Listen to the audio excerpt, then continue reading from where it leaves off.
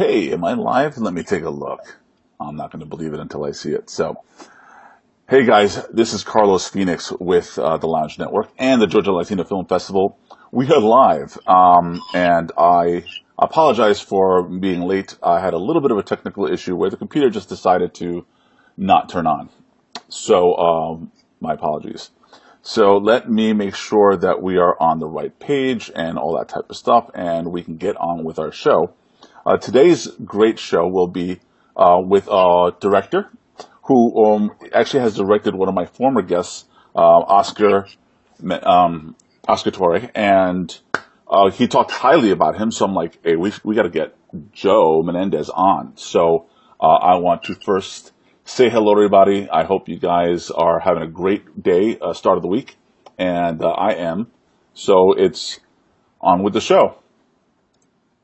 So let me show our introduction.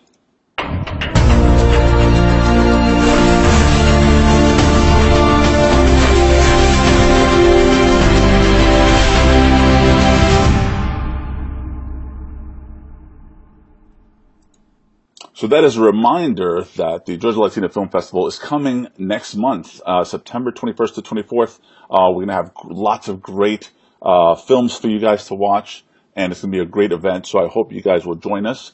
And if you're on this page, if you look at the top, you'll be able to see that there is a link towards the website, the GeorgiaLatinoFilmFestival.com, and that way you can get more information about our show and the events and activities that'll be happening there. So thank you guys for joining. Let's see. I'm going to make sure that we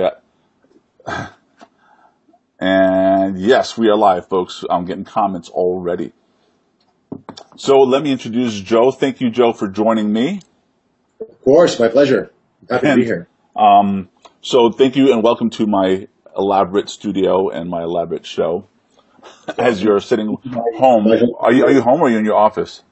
No, I'm in a hotel room in Salt Lake City. I'm here doing a show against the white walls of the hotel room on the couch here. But and are you able to say what show we are speaking of?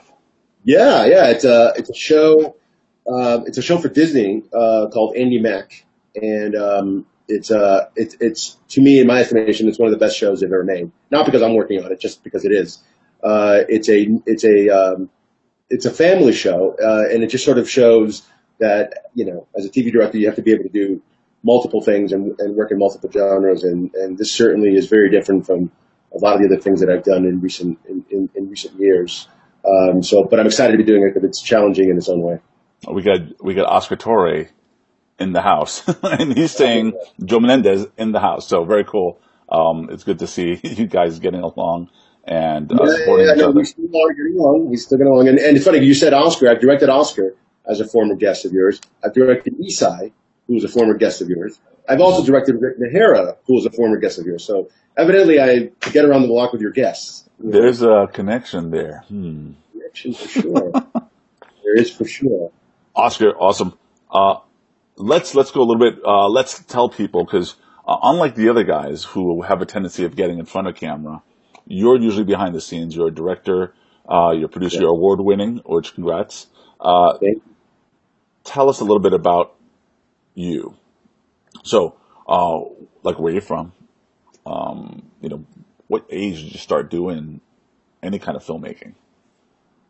Yeah, I mean, I was born in New York City, raised in Miami, Hialeah, Florida, for those of you who want to get more specific. I've been making movies since I was a little kid. My grandmother, who lived in New Jersey at the time, came down to visit us when I was about 8 years old, and she brought her old Super 8 movie camera.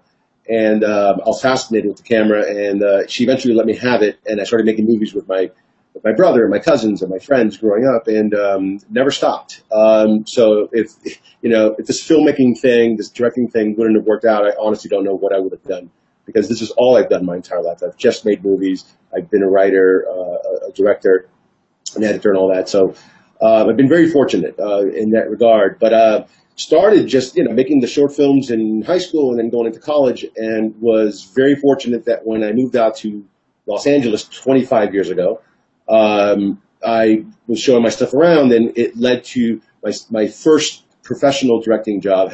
After having done like music videos in Miami, and I had done numerous short films, it led to a show called Real Stories of the Highway Patrol, which was sort of in that time when like America's Most Wanted and all these sort of reenactment shows were being made. And I was hired to direct reenactments. So they flew me all around the country. I was 25, directing reenactments, car chases and shootouts. I mean, it was great for a young guy to do all that kind of stuff. And so, as they say, things sort of snowball, and, if you do good work, work begets work. And I just started snowballing. And I went into Telemundo for a number of years, and I did the same kind of show for Telemundo, sort of, reenactments with crimes called Placas on Telemundo.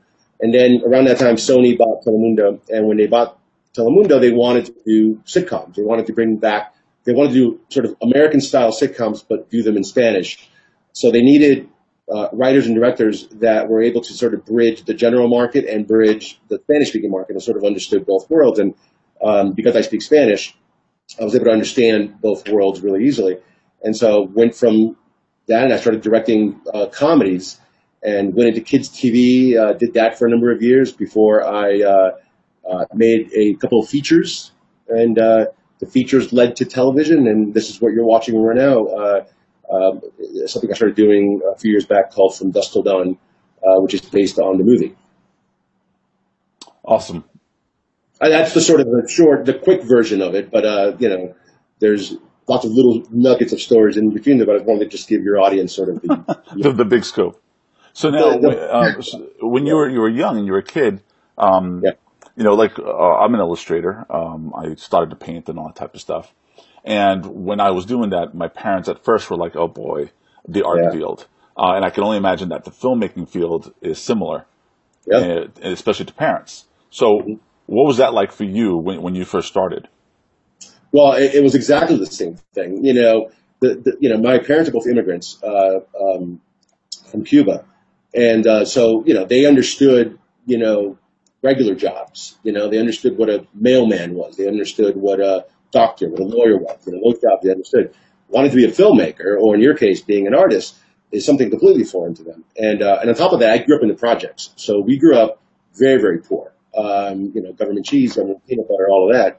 So all that they wanted for me was for me to find a real job that would pay me real money so that they would know that their son wasn't going to suffer like they did, so that they, the story of every immigrant when they arrive is, they come here looking, for a better life and, doing something better for their children.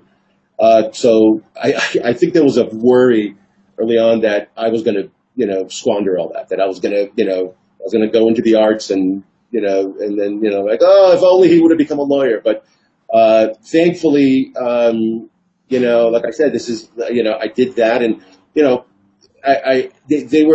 didn't get it. They didn't get it. They certainly were like, this is a little bit bizarre. This is a little bit crazy, but, when I would tell them that I wanted, that I loved Steven Spielberg and I loved, Star Wars and E.T. and Raiders of the Lost Ark, I had no idea what that was, and they were supportive. My mother especially was incredibly supportive, and my grandparents, my abuelo, who has passed on, but was he would buy me little rolls of Super 8 film. And in those days, it's not like now, like on your cell phones, that you could shoot a movie digitally and you've got hours and hours on this. They would buy a Super 8 roll of film that lasted 3 minutes.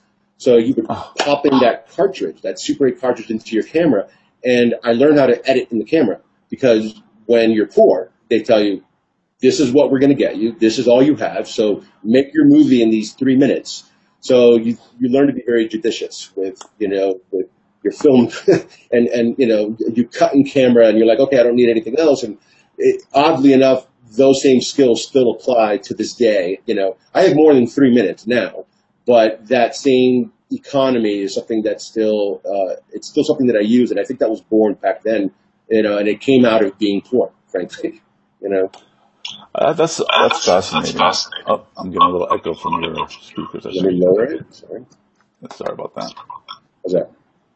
Still get a little bit.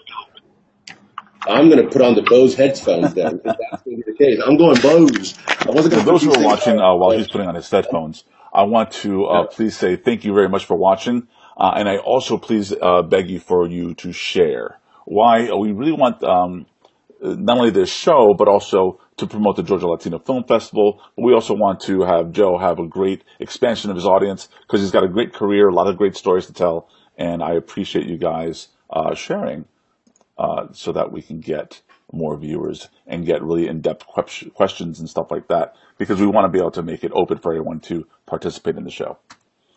So, you look fantastic. I'm sure this is exactly what you look like when you're behind that screen and overviewing your directing. Essentially, this is me at the monitor, yes. Okay, great. So, I want you to make sure I look at comments and make sure if there's any questions already. Okay, Oscar says he's made great cameras in his films. Cameos as well. So you have shown up on camera. Yes. Not because I fancy myself an actor, because Oscar's a real actor. Esai Morales, that's a real actor. There's tons of real actors out there. So I'm not trying to take roles from anyone, certainly, that really, has the craft down. But for me as a director, I've edited, I've run camera, I've done all these other sort of aspects of filmmaking. And, when I ask an actor to give me something or to give me an adjustment or I give them a note, it's helpful to put myself in their shoes and to understand what they're going through. And, at the end of the day, and this is going to sound like I'm pandering, but at the end of the day, you have to make the actors feel comfortable because they're the ones that are putting on the shoes of these characters, and they're the ones that are vulnerable. They're putting themselves out there in front of a crew, in front of knowing that their faces are going to be out there. So I try to really understand what an actor goes through. I feel like I have a small understanding of it, but anyway, that's why I do it. I don't do it because I like to see myself on camera, because I don't. Oh, no, I get that. So now you've directed a lot of great actors, a lot of actors that I'm a fan of. Some of the actors that obviously I've spoken to in the previous interviews have spoken very highly of you. So you get into the filmmaking process. What was your first directorial debut? Well, I started on that show, Real Stories of the Highway Patrol. But in terms of movies, I started making sort of indie movies when I made an indie movie in Miami. But then I made a couple more. But like really, the thing that is what I feel is the first sort of film that sort of put me on the map was this movie I did for Lionsgate 10 years ago called Ladrón que robó ladrón, To Rob a Thief, which the Georgia Latino Film Festival is putting on a 10-year anniversary screening, which I'm very excited about. Awesome. And so that was really, in terms of movies, was sort of a really great sort of showpiece, because, it sort of had a lot of the elements that I really enjoy. It had some action, it had some genre elements, it had comedy, it had heart. But so in terms of movies, that was really the thing that I feel, first put me on the map in terms of movies. But before that, I had done a number of Nickelodeon shows in the family space, which, again, is something that I never thought about going into. It's not like when I was in Miami growing up that I said, I'm going to go into the family space, I'm going to do shows for family. But it's something that I realize I enjoy doing, that I do well. I keep getting called back, so I suppose that I do well. But that's always a good thing. It's always a good thing. It's always a good thing. But at the end of the day, as a director, I think what you want is to be able to just tell stories, and regardless of the genre, the story is a story. And so, as a filmmaker, you're using the same language. When I shoot an episode of a Disney show or a Nickelodeon show or a Nickelodeon movie, I'm using the exact same techniques and craft that I would if I'm doing a show for Sci-Fi Channel or for USA Network, or if I'm doing a movie. It's all the same craft. I'm putting together the shows exactly the same way. I'm looking for truth. I'm looking for authenticity. I'm looking for something that's real, something that's compelling, something that makes me either cry or laugh or sit on the edge of my seat. It's all the same. It's just, what kinds of stories are you telling? That's the only difference. So tell me a little bit about that. So now, have you written any of these stories, or are they all, you read these stories and you think, I want to be able to direct this? No, well, it all depends. In television, you're sort of, you're more of a gun for hire. The difference between film and television is masters. In television, it's a writer's medium. So when I'm hired on a television show, the first thing that I want to do is sit down with the showrunner and sort of USB connect their brain into mine and download how they see the show. And I really want to get into their brain and I want to get their vision of it, because then my job at that point is to execute their vision and then bring my own flourishes, bring my own tastes, my own likes. All that stuff is valid. And then but in the end, I'm serving a writer. Whereas in a movie, it's me. After having done, it's funny, when I did Ladrón, I had been doing television for so many years, and there's something in television called the back row. And in the back row, you say cut, and the first thing you do is you turn around and look behind you, and the back row, be it the writers, the executives, all give you comments and notes and all that. In movies, the back row doesn't exist. So I remember doing this movie, Ladrón, and then it was day one, and I said cut, and I turned around and there was nobody behind me, and I was like, oh wow, I can just move on. All right, cool. So that was so that's the difference. In movies, everybody else wants to download the director's vision. In TV, everyone wants to download the showrunner's vision, including the director. All right, so I'm going to hit the comments. I got Vincent Cortez. He first says, thank you for the Georgia Latino Film Festival, and Joe for sharing. Joe, what are the differences between directing feature and episodic? Well, it's just what I was talking about. I think it's the masters you serve. Again,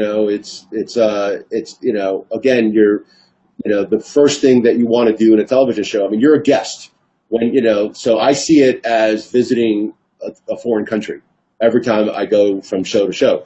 So this year alone, for instance, I've run the gamut in terms of genre. So my job is to land, and in this case, I'm in Salt Lake City, is to land, sit down with the showrunner, and download how they see the episode. We do a tone meeting, which is we get all the information. I find out what if it's a comedy, where the jokes are, if it's drama, where the heart is, what elements are key, what moments are key.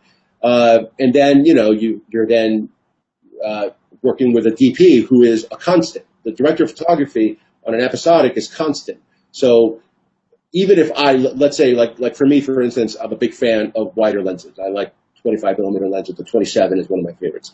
But it doesn't matter if I like that lens. If the DP on that show, who has already set the look, wants to shoot everything on longer lenses. So now my job at that point isn't to argue and say, wait a minute, the 25 millimeter. My job at that point is to then adjust and say, okay, now I have to come in and shoot this. And once I've got sort of the culture down, then at that point, then I, like for instance, when I did Queen of the South earlier this year, they like that show to be very verite, which is sort of handheld.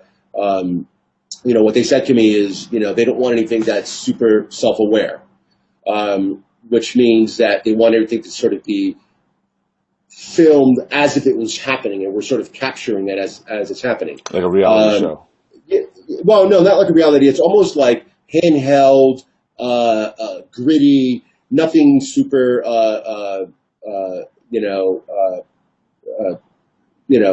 like all this stuff is like really big close-ups. It's all handheld. See, it's all handheld. And so like there's a sun flare over her. There's nothing over the other one. That was all shot at the same time. So we had like 2 or 3 cameras running, and and so you just sort of get it as it happens. Whereas then a show like 12 Monkeys, is a very, very crafted, very, very sort of cinematic kind of show.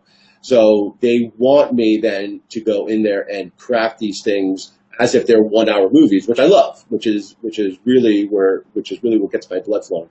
But in television, you have to get excited about show to show, what it is you're coming in to do, and say, okay, this is the tone of the show. Now, because once you figure that out, then that's where the excitement begins. Whereas in movies, I set the tone, I set the visual look. And if I want to shoot the entire movie on a 25 millimeter lens, I can. If I want to shoot the whole thing in fast cuts, I can. I set the tone. Whereas in episodic, somebody else has set the tone, and I'm just coming in and adapting. Well, me coming from the art field, it's a little bit like when I first started drawing, you kind of start looking at, let's say, comic books, like if that's your thing. and you Mhm. start kind of drawing comic books the way the Right. artist that you're admiring draws Yeah, it, and it becomes that signature. It's their signature, but you're drawing their character. As you develop as an artist, you have your own signature, your own look, Mhm. and so to me, that's almost the same similar thing. If it's your movie, you get to put your signature look to it, That's right. especially That's the it. way you feel how it should look and be represented. That's exactly Examples would right. be like The Matrix, where they have tints of color to signify certain things, Hmm. or Game of Thrones, where it has a particular color tone, and that becomes a signature to the show. Things of that nature. So, Well, um, like on Game of Thrones, which is one of my all-time favorite shows. especially yesterday. Oh my god, it was amazing. It was amazing. I No loved it. spoilers. No Yeah, yeah. I'm spoilers. not saying anything about the thing where no, I won't do that. No, but the directors that are hired on those shows go in knowing that they're expected to make either a 1 hour, in the case of last night's episode, an 80-minute movie. This is cinematic television. That's one of the things that on From Dusk Till Dawn, for instance, that Robert Rodriguez really stressed. We weren't making 1 hour episodics, even though we were. What we were making was 1 hour movies, and he really sort of stressed the filmmaking and really, having cinematic language be part of it. He wasn't asking for your standard master over. He wanted somebody to come in and do something that had some cinematic flourishes to it. Which I was very happy to do. As a director, when your boss is a director and somebody of his caliber and is telling you, bring it, And he's also come developed in. a look already. That's right. And by the way, that's exactly right. He set up the look in the pilot and in the first couple of episodes that he directed. So my going in there, sometimes I would go in there, and if I got stuck or I was trying to figure out a scene, I would literally go WWRD. What would Robert do? And I would do that, and it was But the thing is that Robert never said, you have to do it this way, you have to take on my show. He was very encouraging of all of us, of all the directors, to bring our own thing to it. As much as we all wanted for each episode to feel like what he had set up, he was very encouraging. Him and Carlos Cotto, who was the showrunner, very encouraging of us as directors to bring it. In fact, I remember Carlos Cotto telling me that to be bold, that he'll never be mad at us if we were bold about our choices, even if the choice was out there. If it was bold, he was excited about it. And so as a director, when you work on those kinds of shows and you have showrunners and producers that are telling you, go, do it. It's exciting. And I think the work is better for it. When you have showrunners who hired, they put you through the ringer to hire you. I mean, I think that's the point. They don't just hire any director, because even though I had never directed horror prior to From Dusk Till Dawn, I had done some action, I had done some, I did my movies and all that. But I interviewed with Robert 3 times before I was hired on that show. Wow. And he asked a lot of specific questions. He sent me the outline, then sent me the script, and asked very specific questions about how I would do it, what my approach would be. And I was very specific, and he wanted that. And, obviously, he had heard enough to say, okay, yeah, great. And in fact, I think that's what he said to me just before he hired me. He was like, all right, I think I've heard enough. And he's like, that was it. And I was in. He's like, shut up, Joe. You got it, all right? As you can see, I talk a lot, and there was a point No, it's that great. and I think at some point he was like, got it, all right, you're passionate, I got it, enough.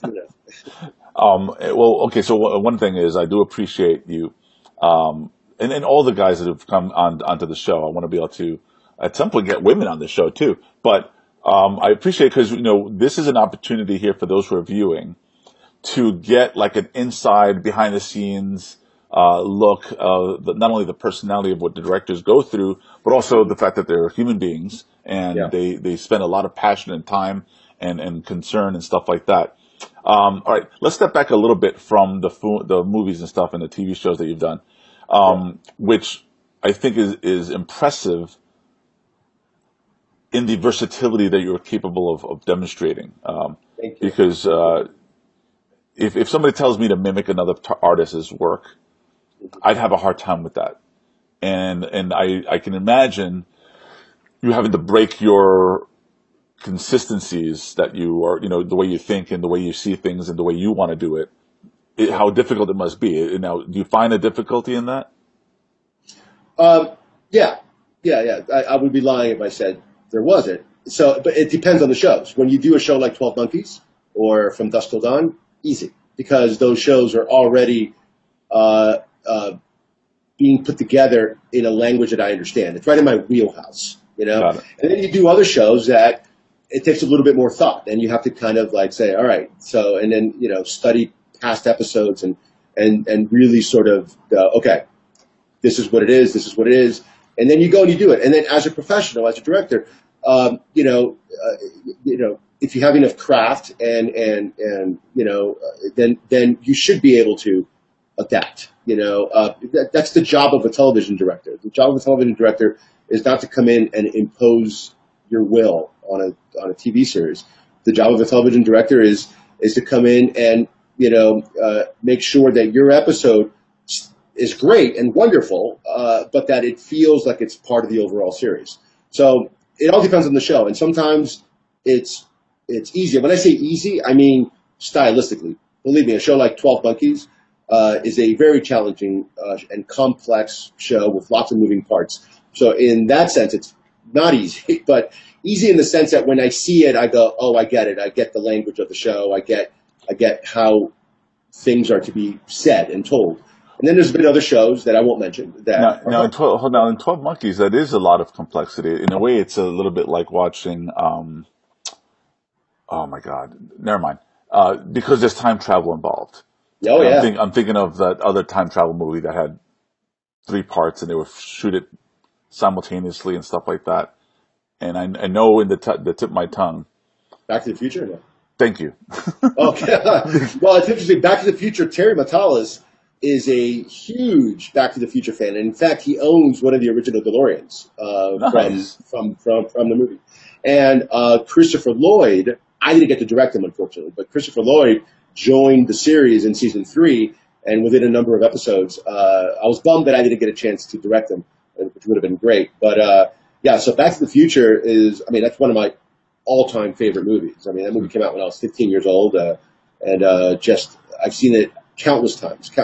So for 12 Monkeys, do they have like a roadmap on the wall to kind of keep track of things? You would think. No, it was all in the mind of Terry. Terry, Wow. the showrunner, had it all in his brain. The dude is amazing. Now, elaborate on showrunner. What's a showrunner? So for people who don't know. He's basically the director of the TV series. So even though he's not directing the actors, The episode. but basically he's he's the one that's in the writer's room, breaking stories and guiding the direction of each season. Then he's either writing this, a script or two himself, or he's got a staff, and the staff will turn in scripts after they've written them, and then he'll either sign off or give them notes, or he'll personally rewrite them. And then once those scripts go to set, then he's sitting behind the monitor, sitting with the director, making sure that his vision that started in the writer's room is being carried out on the floor and on the set. And then he's there in editing to make sure that the show is edited. So he or she is basically the director of the entire TV series. But rather than it being a 2-hour movie, it's a 13-hour movie or a 22-hour movie, depending on how many episodes. So in the case of like From Dusk Till Dawn, Carlos Cotto and Robert Rodriguez were the ones responsible for this 10-hour movie that we did every season. We did 3 seasons of From Dusk Till Dawn. So me as the director with the showrunner, it's my job. Again, like I said earlier, it's just downloading everything, just getting as much information from them, so that when I'm on set, I could speak with authority. Because it's not like you're on set and you're directing an actor and you're going, yeah, what do you think? You're directing now with authority because you've downloaded everything, and if you've done your prep work adequately, then there isn't going to be any delays or any issues on set. Not that there isn't. There's always things that come up, but for the most part, the show or the movie is made in the prep, not on the set. Right. Now, Rick Nahara has joined. Thank you for joining us, Oh, Rick. Rick. And of course, he's going to say, and I was going to try and imitate him, but I can't. It's very difficult. 12 Monkeys is hard because it's time travel. Yes. Time travel is always hard to do. And Yes. showrunner is the person in command next to network. That's right. So in case, The showrunner only answers to the network and the studio. That's that's it. right. Awesome. So, let's see. Let's get personal. So tell us a little bit about, let's say, you. Who is Joe Menendez? If someone, let's say a woman, was to meet you. Now, are you married? I'm married. Okay, but let's just say you weren't. 15 years married. Let's throw that out. Okay. A person wants to meet you, get to know you, and stuff like that. Who is Joe Menendez? Heart, mind, soul. I am at my, I think we talked about this earlier, I am at my core a big time nerd, who, likes movies and likes, to see movies and talk about movies. And, I don't have a lot of other interests outside of that, except for, I'm actually a football fan. So my only sort of guilty pleasure other than making movies. Yes, I'm a hardcore Miami Dolphins fan. Yes, there's a there's an actor I worked with who's from Miami, like me, that told me, and he put it in the best possible terms. His name is Gonzalo Menendez, not related to me. Said to me that I am in a dysfunctional relationship with the Miami Dolphins, and because every year they break my heart, and every year I keep going back to them. They keep asking me back. I go back to them because I love my Dolphins, and every year I suffer and I watch them lose. So anyway, that's the only thing that I do that's outside of movies, and I really, honestly, don't have a lot of other interests outside of that. It's actually kind of sad, to be honest. I was telling my wife the other day that I need to find some hobbies because I really don't have anything else that I enjoy doing other than I think about movies and television shows, a lot, and I read. I read a lot as well. I'm also, like here in the hotel room, I've got 2 books by my nightstand, simply because I need to read. I like reading. It's not very exciting, man. I wish I could say like, Well, let me ask you this. I'm a snowboarder. I like thrills. I like no, like I'm So sitting. you don't on the jump out of couch. planes. You don't do anything I don't like do that. no. Well, let me ask you this. So we've established that you're nerdy geeky. I mean, the most social thing you've discussed so far has been the football. Now, I'm not a Yes. sports guy, so I don't even have that kind of social activity going on in my Yeah. life. Tell me a little bit about, let's say, what it is to socialize with Joe, like, or in Hollywood. Let's give us let's paint a picture. Well, socializing to me, here's the other issue that I have, that I tend to be, my sense of humor tends to be very dark, right? So like, even though right now I'm just sort of sitting here and I'm calm and all that, I've written a number of things with a good friend of mine who's my writing partner. His name is John Malaria. Funny guy. But when we sit down and we're breaking stories, or I'm breaking stories with Carlos Cotto, or I'm breaking stories with whoever, the stuff that we come up with in the room, and the room, by the way, is a sacred place. So the room, when you're writing or you're breaking stories or you're doing things like that, the room is sacred. So the room is the place where you can say whatever, and it's some of the most un-PC, outlandish things that you could ever come up with, just to make the other person laugh. And so for me, I tend to gravitate towards buddies and friends who are just as blue as I am and just as un-PC as I am. So I find myself with really, really awful jokes. And so, I'm not doing it now, obviously, because we're live on Facebook and I just met you. But if you and I were to get together and have a beer, within like 2 beers, I would be cracking really crazy, awful jokes. I know it's, and so when I socialize and I let my hair down, like this weekend, we're having, barbecue at my house and all that, and a couple of friends are coming over, and all it's going to be is almost the rule is that we almost don't talk about movies or TV shows. We enjoy just talking about our families. And I mean, like, we'll make fun of our kids, and then we'll say things that our kids are doing. And like, your kid did that, my kid did. I mean, it really sounds boring. The more I'm saying it out loud, I actually sound.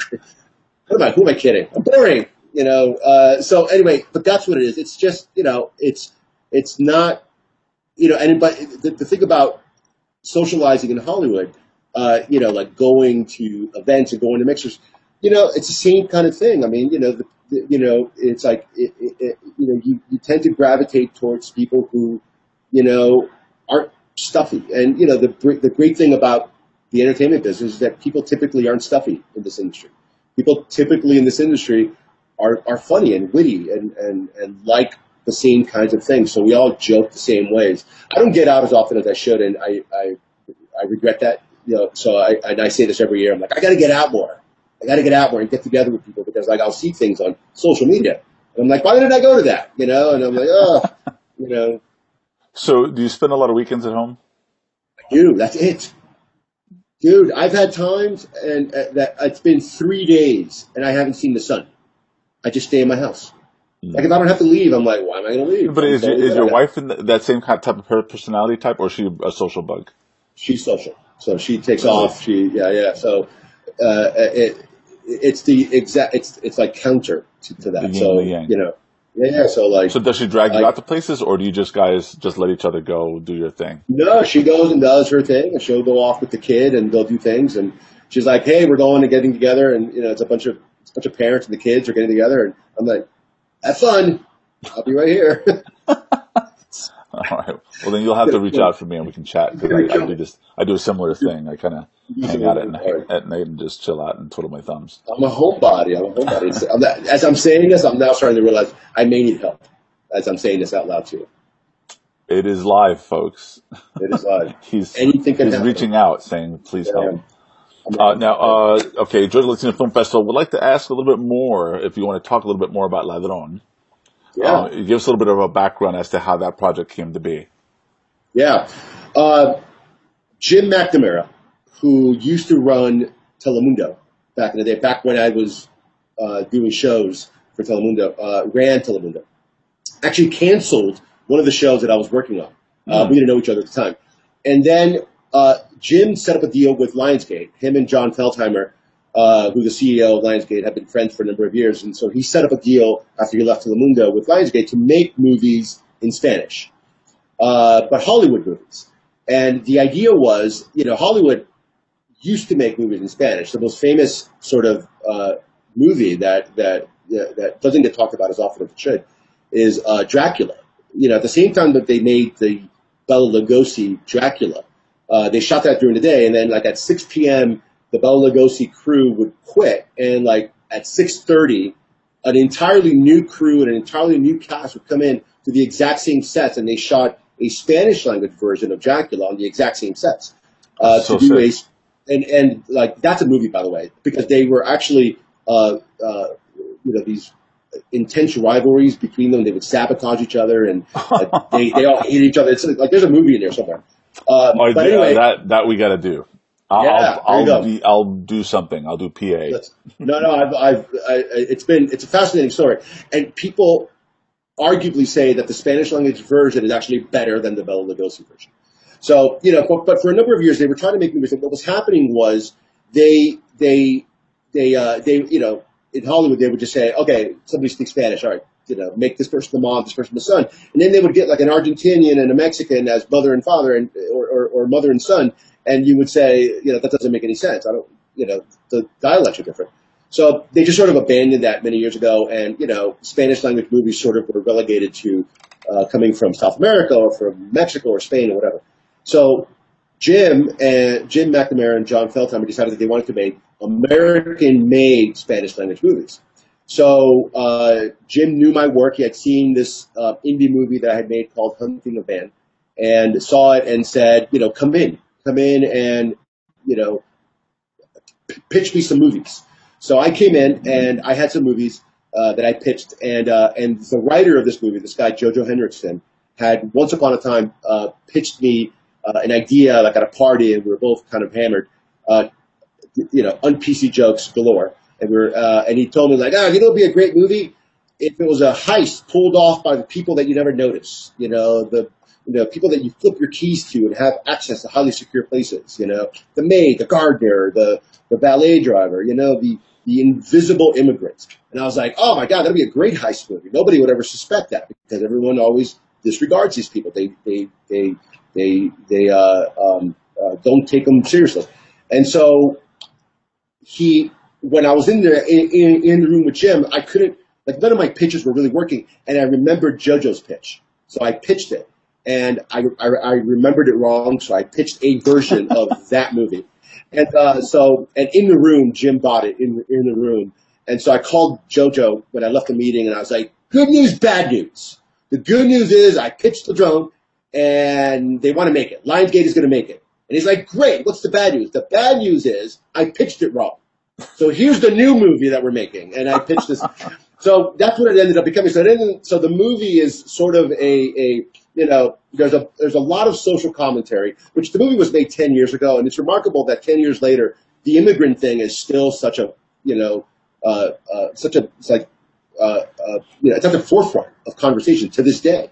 By the way, Rick D'Hara was in Ladrón too. Yeah, he just made sure he told us that on. But a very funny part. He was very funny in that movie, and I enjoyed working with him tremendously. And I still can't believe that we haven't worked since. Rick, you got to be in something. But anyway, he was a teenager. He was a minor. It was weird because he had to go to school and he had like a 20-minute block of school. It was hard, but we got him on set. We only had him for like 9.5 hours a day. But anyway, so we did the movie, and we made it for very little, but it was sort of the first movie that sort of said, you can make these sort of American style movies in Spanish, which is kind of sort of not what you expect, because when you think Spanish language movies, you think a Mexican movie or a movie from Spain or South America. The idea of an American movie in Spanish was something that I think to this day is still something that's sort of a peculiar thing. And so, we did the same thing when we did the sequel to this movie, to Ladrón, when we did Ladrones, which came out in 2015. And then I did another Spanish language movie that we shot in the Dominican Republic, which I applied the same sort of concept, sort of make it as if it were an American movie, but in the wrong language. Well, I'd love to see like a sci-fi movie done that way. That would be great. I'll do it. We'll have to talk after the fact. Yeah. Let's do it, man. Let's start pitching. Get a few beers and un-PC conversation, and something will come up. It's always because of the un-PC conversation. Always. I'm telling you, it's the thing that sparks the ideas. I mean, come on, you're sitting in a writer's room and you're trying to come up with a story. You don't want to sit with a tie and like be stuffy. What you want is let it all, just like let your inhibitions down. It's a safe space, basically, is when you're in a room, like if you were to get recorded in one of these writers' rooms, it'd be horrifying, because just the things you say, but it's what sort of lubes the creative gears, to be able to just say whatever in a trust environment, knowing that nobody, right. By the way, in these type of environments, you go at each other too. That also happens. You make fun of each other, and and it's all. And that while you're in the room, it's all part of the creative process, but you can't help it. Sometimes there's a thing that I'm developing now, that with a partner, and, like I said, with Carlos Cotto, and, something that is a story that I told him, and I read his pages a few days later, and the story I told him was in the pages, and I was like, dude, that was a personal story. And he's like, write what you know. He's like, write what you know, Joe, write what you know. It's like, all right, it stays in. He gets mad if you accuse him of something. You can't take it out. All right, I won't take it out. It'll stay in. That's weird. All right. All right. So now, in these types of conversations, is your wife in the room? Sometimes, she normally just checks out. She normally is like, really? All right, whatever, she doesn't want, there's things that she hears. I get a lot of eye rolling. There's a lot of eye rolling in my house. There's a lot of and then my 11-year-old has now overheard a lot of it. So whenever she drops an F-bomb or whatever, I just get to look honestly, and I'm I bow my head in shame because, she knows those words. And then when I watch football in the house, it's even worse. Are you one of those that stands in front of the TV yelling at it? Yeah. Oof. Yeah, I'm one of those. I know. It's terrible. It's my only let loose kind of thing. For 3 hours, my blood pressure shoots up. I'm out of control. Oh, come on. All right. So if you're not able to tell, and this is getting a little bit personal, if you don't want to, we can step back if necessary. But when you're home with the wife and you have whatever home conversations. Yeah. I'm imagining now, based on what you've said, that you're tiptoeing around filmmaking because it's like coming home from the office and you don't want to talk about work. No, not really. She went to USC. She's she was in the industry and she was a producer. In fact, she produced Ladrón, the film Ladrón. Cool. She was the producer on it. You'll see her name, Ronnie Menendez. She was a producer on it. She's sort of semi-retired now for a very, which I don't think you have enough time on this live broadcast to talk about it. But she's semi-retired now from the industry, but completely understands it. So she's a great sounding board when it comes to all of that. So I absolutely use her to bounce ideas back and forth. But we frankly don't talk about the industry that much, frankly, because we're just not interested. There's a point that you're just like, we're done, I've dealt with, the stuff in the show, and sometimes you just want to sort of check out. And believe me, in my house, there's no like, oh, there's Joe, the director. It's like, no, it's Joe. Hey, it's garbage day. Roll the garbage down to the curb, and like, hey, are you going to hang that picture, or am I going to have to call a handyman? So wait, hold on. So you're saying that at home in Hollywood, I'm guessing somewhere around Hollywood or LA, you don't have servants left and right? No. Well, we have a woman that's how you guys sell it to us. We have a cleaning lady that comes every 2 weeks, But, okay, all right. But other than that, no, it's us, All right, so you and I have been great friends for many, many, many days, and and we did engage in a conversation that I thought was really fascinating, and I kind of just wanted to bring it a little bit into this conversation because you're Latino and I'm Latino, and some of the conversation about being a Latino is the conversation. Georgia Latino Film Festival, we're trying to push some Latin flavor into some of the film industry. Which is great, which is fantastic. But you said you had a slightly different perspective than some of the other people I've interviewed, and now. Well, it's not so much a slightly different perspective. I think we all want to advocate for each other, and we all want success, and we're all thrilled when someone else is succeeding. I think the thing that I always stress that because it's a hard industry for anybody. It doesn't matter where you're from. It doesn't matter whether you're Latino, whether you're white, you're black, you're Asian, gay. It doesn't matter. It's a hard business, regardless. But what I have noticed in my experience is an industry that is very open and wants to find Latinos and minorities in general and women. They are actively looking for it. I've been a producer on shows where we talk about, diversity hires all the time. And so it becomes a question of, if the industry is actively looking, and in my experience, I've seen it. I've heard the conversations. I've been around, I've been on the other side of it. I was an executive producer on a Disney show, for 3 seasons. And, Disney and the producers on the show did nothing but talk about, we need to get more minorities, we need to get more women. This was not me going, hey guys, we need more. This was them saying to us and me being in the room, we need to hire more people. Let's look around. Who's available? Who's not available? And they were actively looking at things. And, so what I saw was that when they would say, okay, we just got a reel from somebody. And they would watch it, that the reel wasn't strong enough, or they felt that the director didn't have enough experience. So when they weren't getting hired, it wasn't because of, somebody purposely trying to keep somebody out. It came down to, looking at the work and making a judgment call on the work, not on the filmmaker, but on the work, which is a different thing, which is something that I accept. Like when I haven't, because I've obviously been very fortunate and blessed to have worked quite a bit, but I've also lost out on work. And whenever I've lost out on a job, I never think it has anything to do with my ethnicity. The first thing I do is like, well, what did I do? what did I say? Did I say something stupid?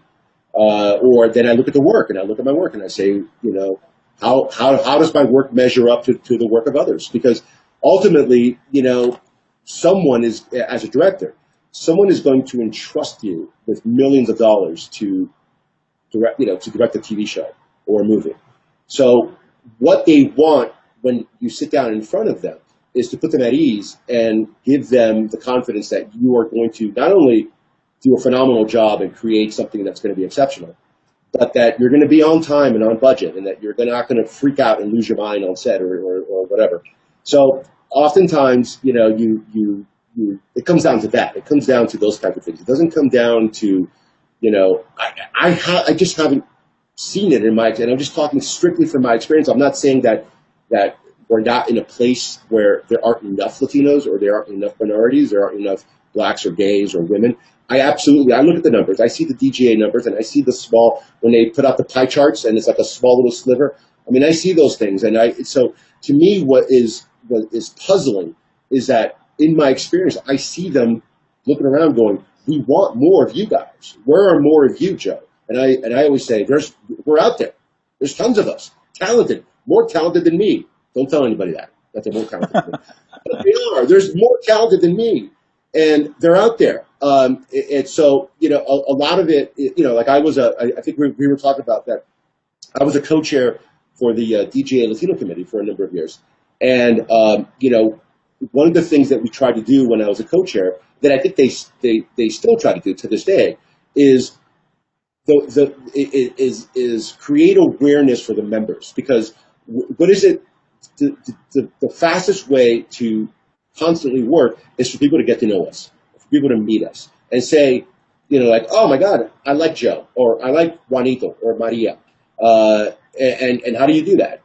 By getting in front of people who are buyers, getting in front of the executive, getting in front of the producers, and them seeing like, oh, gee, this person is not only talented, but is cool. And I could be on set with this person for 12 hours or 14 hours a day.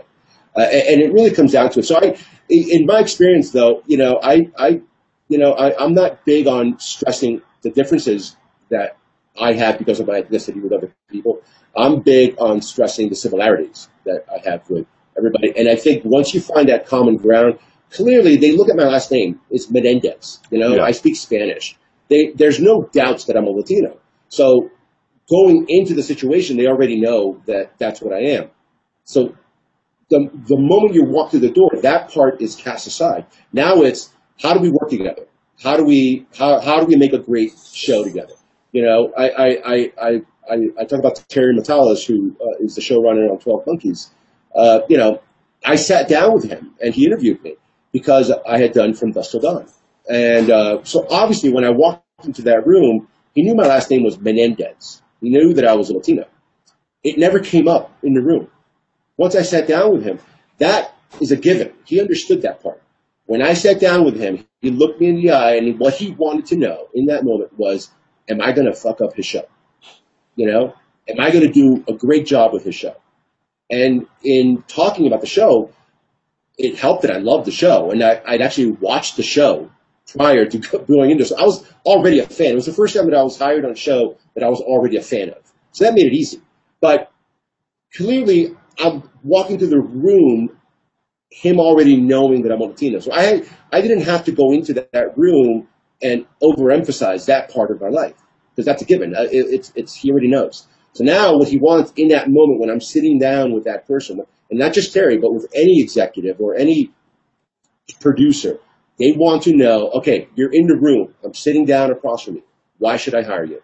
And that's the job. And that's the job whether you're Latino, whether you're a woman, whether you're gay, whether you're black. It doesn't matter. The job is making the person on the other side of the room comfortable with hiring you.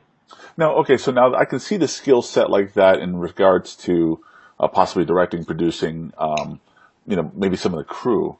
What about the actors? Yeah, they have it harder. It's harder. Because if an actor has an accent, let's just say that it's an actor, and I've seen it, and I have friends. Let's say they're from Puerto Rico or from Mexico, and they have a slight accent. It's going to be next to impossible unless someone rewrites the part It's going to be next. If the part is written for specifically for an Anglo, and the person has an accent, it's going to be difficult. Now, that being said, people like me, being someone that is sitting on the other side of the table, looking at the headshots, watching an audition, I do this all the time. Is if the part doesn't have to be specific to an Anglo, then I say, well, why are we just looking at Anglos? Let's bring everybody in. You know what I mean? Like if I'm doing a period piece about 18th century England, all right, then at that point, right? Yeah, because you hear about that a lot. Yeah. But if I'm doing like a cop drama or whatever, it's like, and the part's written for John Miller, I think too often people say John Miller, and then you get a room full of actors who are great and wonderful, but they all sort of are a variation of the same shade. You know what I mean? So what I always say to casting directors is, bring me everybody. This doesn't have to be anything specific. Bring me everybody. And sometimes, and what that does is subtly, and actually as a director, it's actually better because suddenly it opens up the actors that are available, and you absolutely right. The talent pool is much bigger.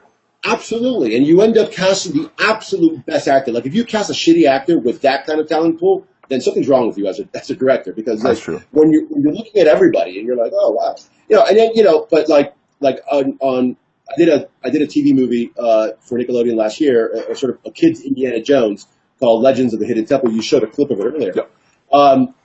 That movie, Isabella Moner, who was in she's the brunette girl that you see there. She's Peruvian. She's a Latina, right? So at that point, I'm like, I cast the parents as Latinos. We didn't make any, we didn't say this is a Latino family. We didn't make a big deal of it. We just sort of did it. And that was me going, I think this would be interesting, and what I found, going back to what I was saying earlier, there's no resistance in my experience from anybody going, no, Joe, no, Latinos, no. It's like, oh yeah, great idea. And it happens. The producers on Legends, the executives, this guy, Michael Stamaciccia, who's the executive producer on it.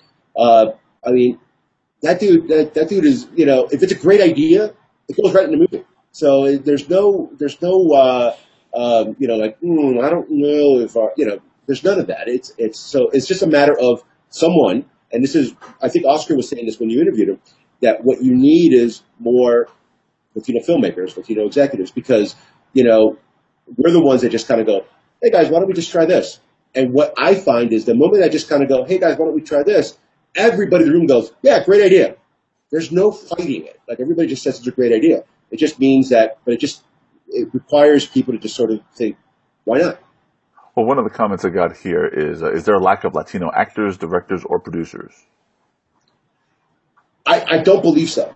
I don't believe so. I think that it breaks down essentially. I think it breaks down the way that America's broken down. Like whatever the percentage of Anglos is the percentage of Anglos in the movie industry. Whatever the percentage of Latinos, it all sort of bounces out the same way. I think what happens is, it's a very difficult industry for whoever. And I know a lot of people who aren't Latino who are struggling and not doing what they, dreamt of doing when they were kids, through no fault of their own. And oftentimes it just comes down to, by the way, some filmmakers with fantastic reels or fantastic films, and they just can't catch a break. And unfortunately, there's an element of luck in this industry. As much as I hate to say that, there really is an element of luck. And, like I said earlier, there's been times that I haven't gotten the gig. There was a show just a few months ago that I went out on and had a great meeting and, met the showrunners, and I thought it went exceptionally well. And I didn't get the show. And the feedback that I got from my agents was that, the showrunners just had a bunch of directors that they were more comfortable with, that they knew. And I didn't take it as like, oh, they didn't hire me because I'm a Latino. It was simply because they have other directors that they've worked with, that they're more comfortable with, other directors that have more hours than I do, but that's a big thing. Like, I've got X amount of hours of television, right? I have a good So it's amount kind of of hours. like an airline pilot. That's exactly right. That's exactly right. It's a great analogy. You know, they look, when it comes down to, it's like, okay, we got two talented directors. They go, yeah, but, you know, Joe's got X amount of hours, but this person has this. Let's go with this person. It's stupid. It's arbitrary, because I know plenty of directors who have a ton of hours, and they're terrible. They're terrible directors. But, you know, you look at their IMDb page and they got, like, you know, 100 credits. And so if I'm an executive, or my, you know, the safe choice is to hire the director with more hours.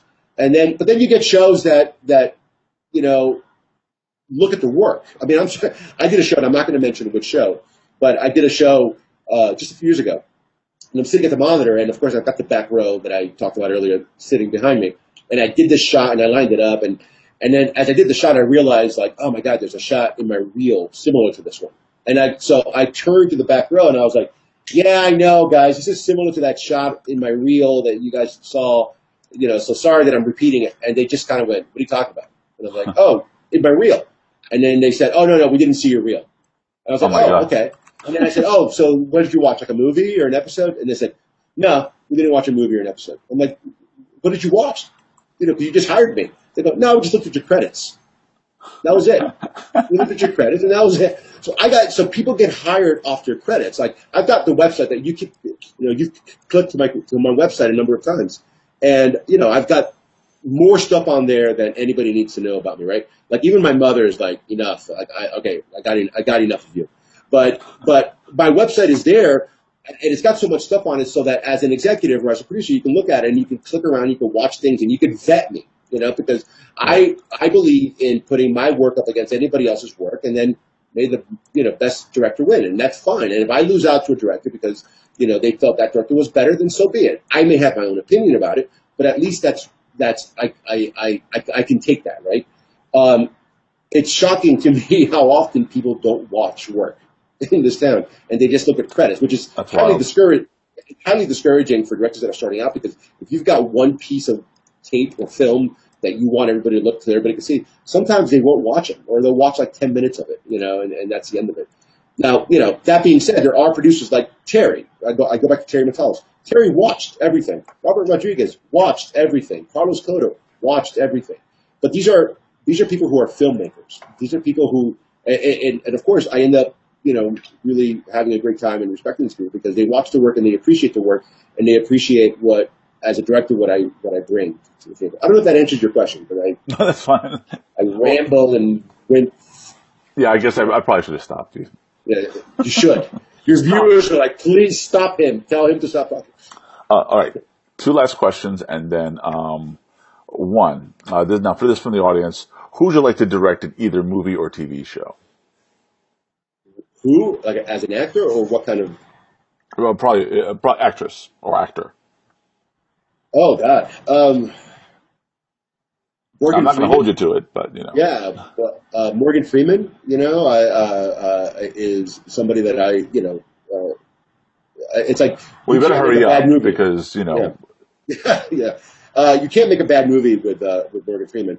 But like someone that I admire greatly, who I think is fantastic, is Oscar Isaac, who I think is unreal, and everything he does, he's so fantastic. So he's someone else that I would love an opportunity to work with him. But really, like my joke was like, you know, somebody asked me something similar the other day, and I said, I think if I directed a Star Wars movie, I think I'd be done. I think at that point, there's, you know, like, and I quit. Yeah, no, you do a Star Wars, how do you like follow that up? You know, it's like, I'm done. Like even J.J. Abrams hasn't made a movie since Force Awakens. You know, it's like, do a Star Wars movie, you're like, I'm good. All right, this is really what I go become, like, at that point I'm retired, and it's not fair because he got to do Star Wars and Star Trek. Yeah, but the thing that J.J. Abrams has, you know, that makes him unique is that he understands how to craft an audience-pleasing story better than anybody, and he's in our generation, you know, but he is fantastic at understanding the audience and what the audience needs and wants, and how to move an audience and how to, you know, engage. It's remarkable. Like, if you really deconstruct the things he's done. You put aside the filmmaking part of it, which is great too. But if you deconstruct his movies from an audience-pleasing standpoint, they're textbook on how it's done and how it works. And, he gets the tone just right. And that's the stuff that he does brilliantly. And that's why he's able to reboot the Mission Impossible franchise, the Star Trek franchise, and the Star Wars franchise. It's a great gift to have. Well, you kind of killed my next question, but I'll drop it off anyway. TV show or movie outside of Star Wars, like right now, I noticed you do a lot of kind of fantasy-ish products. Comics are a big deal nowadays. Yeah. That's like probably 80% of the film industry right now is comic books. We probably are going through the worst August in film history because there was no comic book characters in cinema. Are there any characters, any comic books or anything like that, or even a book that you wish you could do? Well, I mean, no, knock on wood. I've been talking to Marvel about coming over there, and hopefully that'll happen soon. But I would love to do The Punisher or Daredevil. Daredevil is a fantastic show, and so to me, those shows are right in my wheelhouse. Those are the kind of those shows I'm like, I get those shows. Have you watched Defenders? Oh yeah, no, I'm not done yet, so don't tell me. Yeah, me too. I'm still working on it. Yeah, I'm still binging, but like those shows are just it's like perfect. It's like it hits every point. They're emotional, they're exciting, they're cinematic. Just everything about those shows is so. That's that to me is something that I admire, and I admire those shows as a fan. As a fan, I like those shows. So as a director, I've realized the times that I've done things that I have appreciated as a fan, I think the work is better because now I'm a fanboy making something that I enjoy watching, which is right. Great. Now, do you like the way they tone it down in terms of it's not very fantasy and exaggerated like, let's say, the Avengers and that type of stuff? Well, they go opposite of what DC does on television. DC goes full on comic book and fantasy, and like if you look at the DC shows on the CW and things like that, and you look at the Marvel shows on Netflix and all that, the Marvel shows tend to be a bit more grounded and grittier, whereas the DC shows tend to be more fantasy. But you notice the films are a little bit reversed. That's weird, right? Yeah. Marvel takes a little bit of a funny step to it, and DC takes the dark kind of gritty side. When they do it on television, it's the reverse. Yeah, not having talked to anybody over there about this specifically, but my suspicion is that it's by design. My suspicion is it is. They've admitted it. Yeah. Oh, yeah. Well, there you go. But so I appreciate it. I mean, but to me, it's funny because speaking of Oscar, we talk about this all the time. That I think there's a part of him that wishes that I was into more indie stuff, and more like gritty stuff and all that, and I'm always like, yeah, man, Transformers, man, did you see it? And he's like, oh God, stop, I like all that stuff. I mean, I'm still waiting for like a Latin superhero.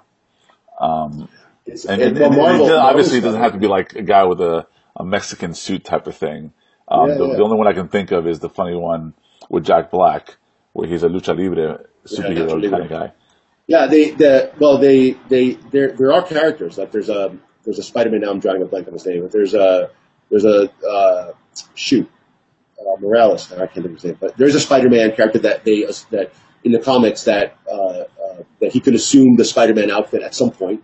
And then on the Marvel, on the TV side, there's a thing called Slingshot that has Latina in it. So there are it is going to happen. I think it's absolutely going to happen.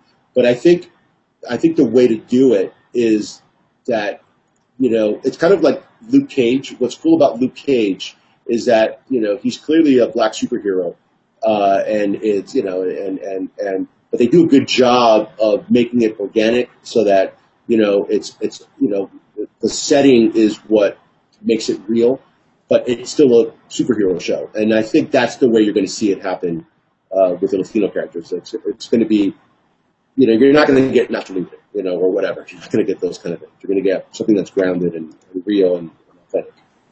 All right. Well, I don't want to turn this into we're sitting in the living room totally conversation because we'll just go forever. I want to thank you. It seems that way. I know, and we can go on forever, but we are beyond an hour. I appreciate so much of your time, and perhaps we can definitely do it again. I want to thank everybody who's been watching. I want to be able to say I'm glad you guys have shared. I hope you guys have enjoyed some of this conversation, getting a little bit of behind the scenes of Joe Menendez and his film history and his TV history, as well as just what everyday life is like, even though he's just chilling out on the weekends at home. But so thank you, everybody. Please check out the Georgia Latino Film Festival webpage, which is located here on this page that you're watching the show on, and it's GALFF.org or the GeorgiaLatinoFilmFestival.com. And we're going to continue to have more interviews, more insights, more Latino culture and talk, and expose you guys to some of that, because you probably are watching some of this content. It's right under your eyes. I'm a fan of a bunch of the shows that he's directed, and I appreciate him spending an hour or so with me. But that's it. I'm going to kill it at that. Let's just wave goodbye. Now, would you like people to follow you on any of your social media? Sure. I'm on Facebook. Just Joe Menendez. You'll see my mug on Facebook. And then JoeMenendez.com has, like I said, more things about me than you'll ever need to know. No, I understand you're coming to Atlanta. Yes. I think Isai is also, and I think Rick Nahara might as well. So we're all hopefully going to see each other. We'll probably live stream some of these events, and you guys will get to see each other in person. So thank you, everyone, once again. Have a great night. Thank you, man. I'll see you.